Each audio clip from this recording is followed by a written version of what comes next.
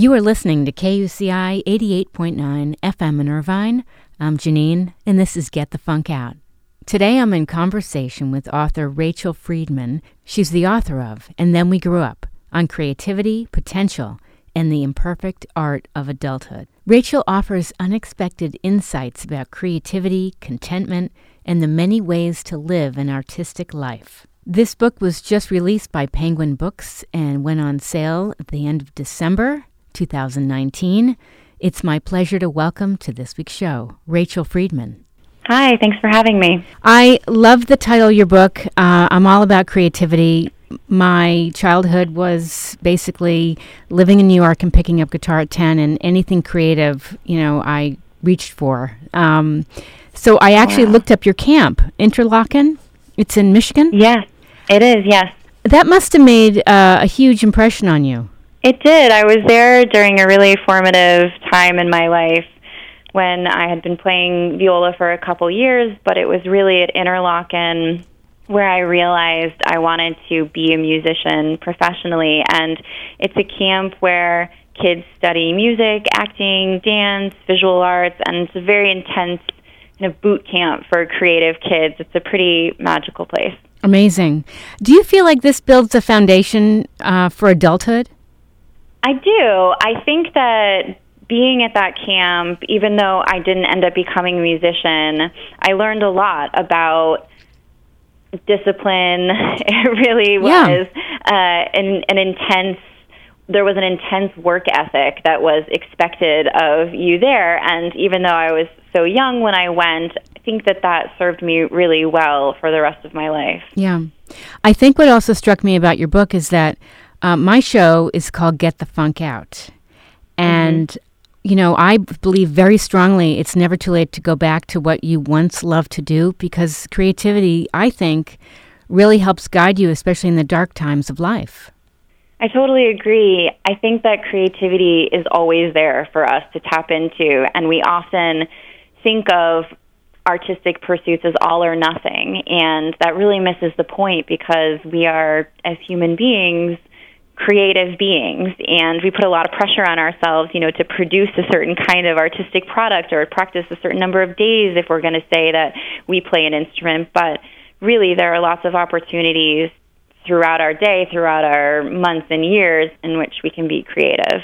So how did the book come about? You were, reached a certain point in your life when you were thinking, what would my life have been like if I had pursued music as a career?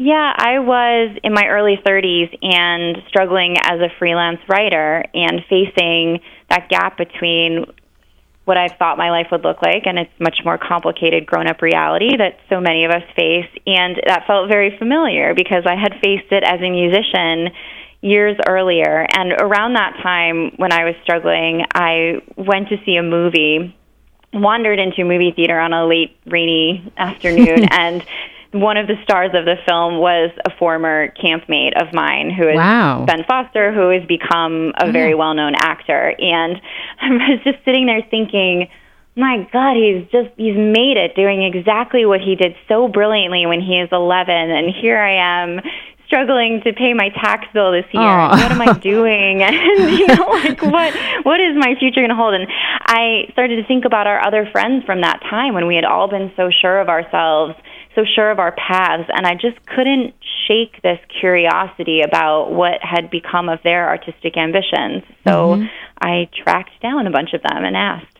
And what was that process like? What was their reaction? It was a wonderful process. People were so open with me, and when you reconnect with someone that you knew as a kid, it's a weird and wonderful experience, because for some of these people in particular, it was like no time had passed at all, even though it had been decades since we had seen each other. And there is something, I think, about returning to people who knew you at a certain time in your life that can be unsettling and very powerful and reaffirming. You talk about musician part of your brain. Even though you stopped playing, do you think that still stays with you?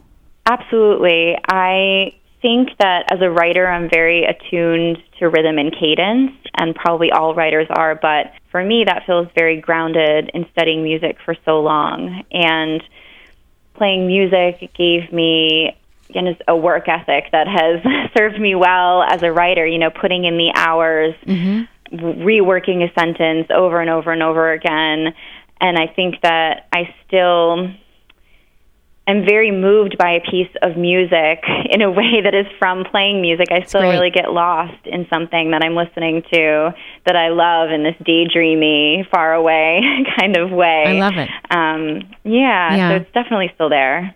I mean, music does stay with you. It's something you turn to, through the ups, the downs, whatever. I feel like it's you need it in your life. Absolutely. Basically, you came up with this book. You interviewed all these people. How long did it take you to put this together? It took me years. I started it about 5 years ago, and then in the middle of working on the book, I was pregnant and had a kid, so that prolonged the timeline a little bit and was actually another time in my life where my notions about creativity had to be reworked all over again. So this book has been a long time coming. Do you find yourself, because I'm a mom, do you find yourself more creative now that you're a mom?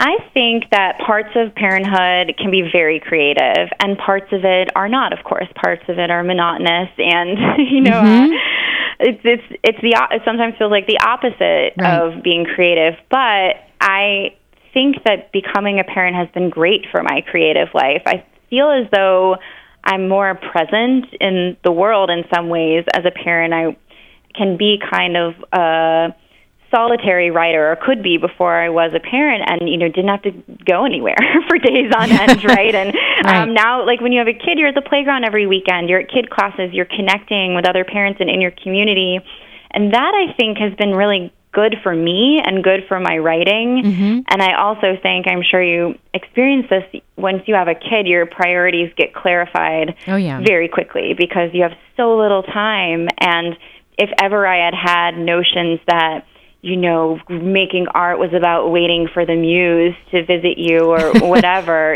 those are completely gone. Once you have a kid, you are butt in the chair and you are putting words on the page before that kid wakes up from a nap or has to be picked up from school. And so it's really edifying in that way. I feel like you have to seize those moments of downtime when your child is napping or asleep for the night, like quick, and you get this idea and you have to run with it. Absolutely. So you've written some other books. Do you feel like this, the other books kind of led to this one? I think that this book and my first book, which is called The Good Girl's Guide to Getting Lost, and it's a travel memoir, is connected to this one, even though that's a much more straightforward travel book and there's much more memoir in that book.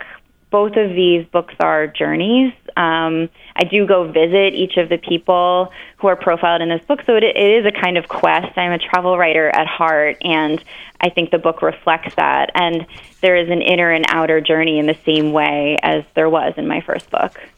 Now, I got some material that came with the book. I want to discuss a couple of these. One is never quit, but maybe quit. The myth is a real artist never gives up. Tell me about that. Yeah, all of us, whether or not we're artists, are taught to value grit and perseverance for its own sake. This idea that you only fail when you quit. And really being fulfilled in what we're pursuing is all about the day-to-day details of our endeavors. And I think we learn over time that sometimes we are better served by quitting than persevering, no matter how far down a path you are. But that's a message that is a little counterintuitive in our current culture, which has, again, this notion that you can do anything as long as you work hard and have ambition and put your mind to it. And it's not that simple. Right. Yeah. I mean, resilience and grit are important. I find that I definitely turned back to guitar later on in life as, I face challenges. Do you ever miss playing? Do you ever think about picking it up again? I do think about it. I actually have turned to guitar recently because that's an instrument I played as a little kid as well for a few years, but I had much less ego invested in it than in the viola, and I found a lot of joy in playing mediocre guitar with my almost 4-year-old. So that's been really fun. I mean, they're very forgiving. They don't care if you're a little out of tune, Absolutely. A little off, I feel like, I think it's a great thing for your son. It's a great thing for you. And I feel like there's little pressure for you. Yeah, it's been a wonderful outlet, and I think that he's really enjoying it, so that's what matters most. Do you have thoughts of instilling, I'm sure you do, instilling opportunities for your son to be creative, whether it's music or other things? Absolutely. I think a lot, though, about how to encourage him to pursue his passions and to work hard, to be persistent, to have ambition, but also how to cultivate equally important traits in him, like being flexible, being adaptable, like knowing how to quit, so that if he does hit a ceiling with something that he's pursuing and realizes it's time to let that go and move on to something else, that he can do it in a way, unlike me, where he felt so disappointed in himself when he had to let it go. Yeah, but it's never too late to come back, which you've proven with the guitar, so that's super cool. Absolutely. Yeah, I think creativity, making art, it's always there for us in some capacity when we want to access it. Yeah. Is that what you do to take care of yourself when things get challenging? You turn to music, or are there other things? That's such an interesting question. Yeah, I listen to a lot of music as a form of self-care, and writing is something that also provides that, and yoga and Pilates, too. Definitely. Are in that category. Oh, yeah. You need it. I want to tell you, when I was reading about the book, I was thinking this can apply to a lot of different audiences. Did you have one specific in mind? Because I can see a wide range. Yeah, I wrote the book for me in some ways to try and grapple with what I was going through. But of course, I hoped that other people would connect with it. I have so many friends and family members who have these stories of, what if I had become X? And it felt like a very common connection, and hopefully people feel some reassurance when they read this book about those if only moments. Right. Do you think we beat ourselves up because we're trying to do so much? We're growing up, we have responsibilities, and we're saying, but what if? Yes, I think we're very hard on ourselves, and that was one of the big takeaways for me. It's normal to get some of what we want, but not all of what we want. It's normal to feel a little bit disappointed. It's normal to evolve and choose another path, but we can be very hard on ourselves when we think we have failed to achieve something. Yeah. I want to mention we've been chatting with Rachel Friedman. She's the author of And Then We Grew Up and The Good Girl's Guide to Getting Lost. Her work has appeared in the Best Women's Travel Writing, the McSweeney's Book of Politics and Musicals, the New York Times Creative Nonfiction, and the Chronicle of Higher Education, among others. Where can people find out more about you?